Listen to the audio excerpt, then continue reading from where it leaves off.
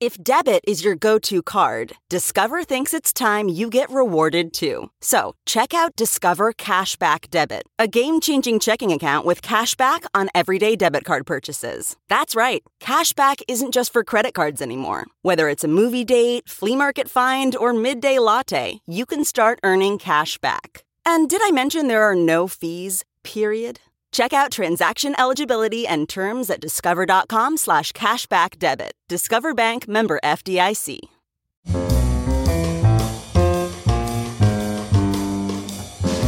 This is Merriam-Webster's Word of the Day podcast for November 29th.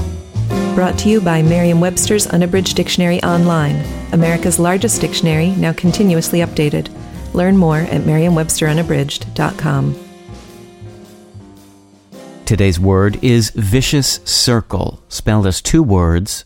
Vicious-circle is a noun that means an argument or definition that begs the question.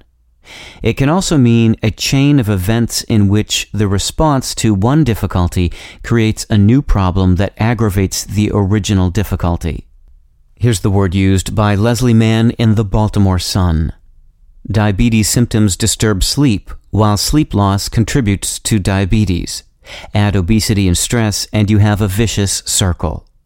The term vicious circle originally referred to a circular argument, that is, an argument that assumes the conclusion as one of its premises.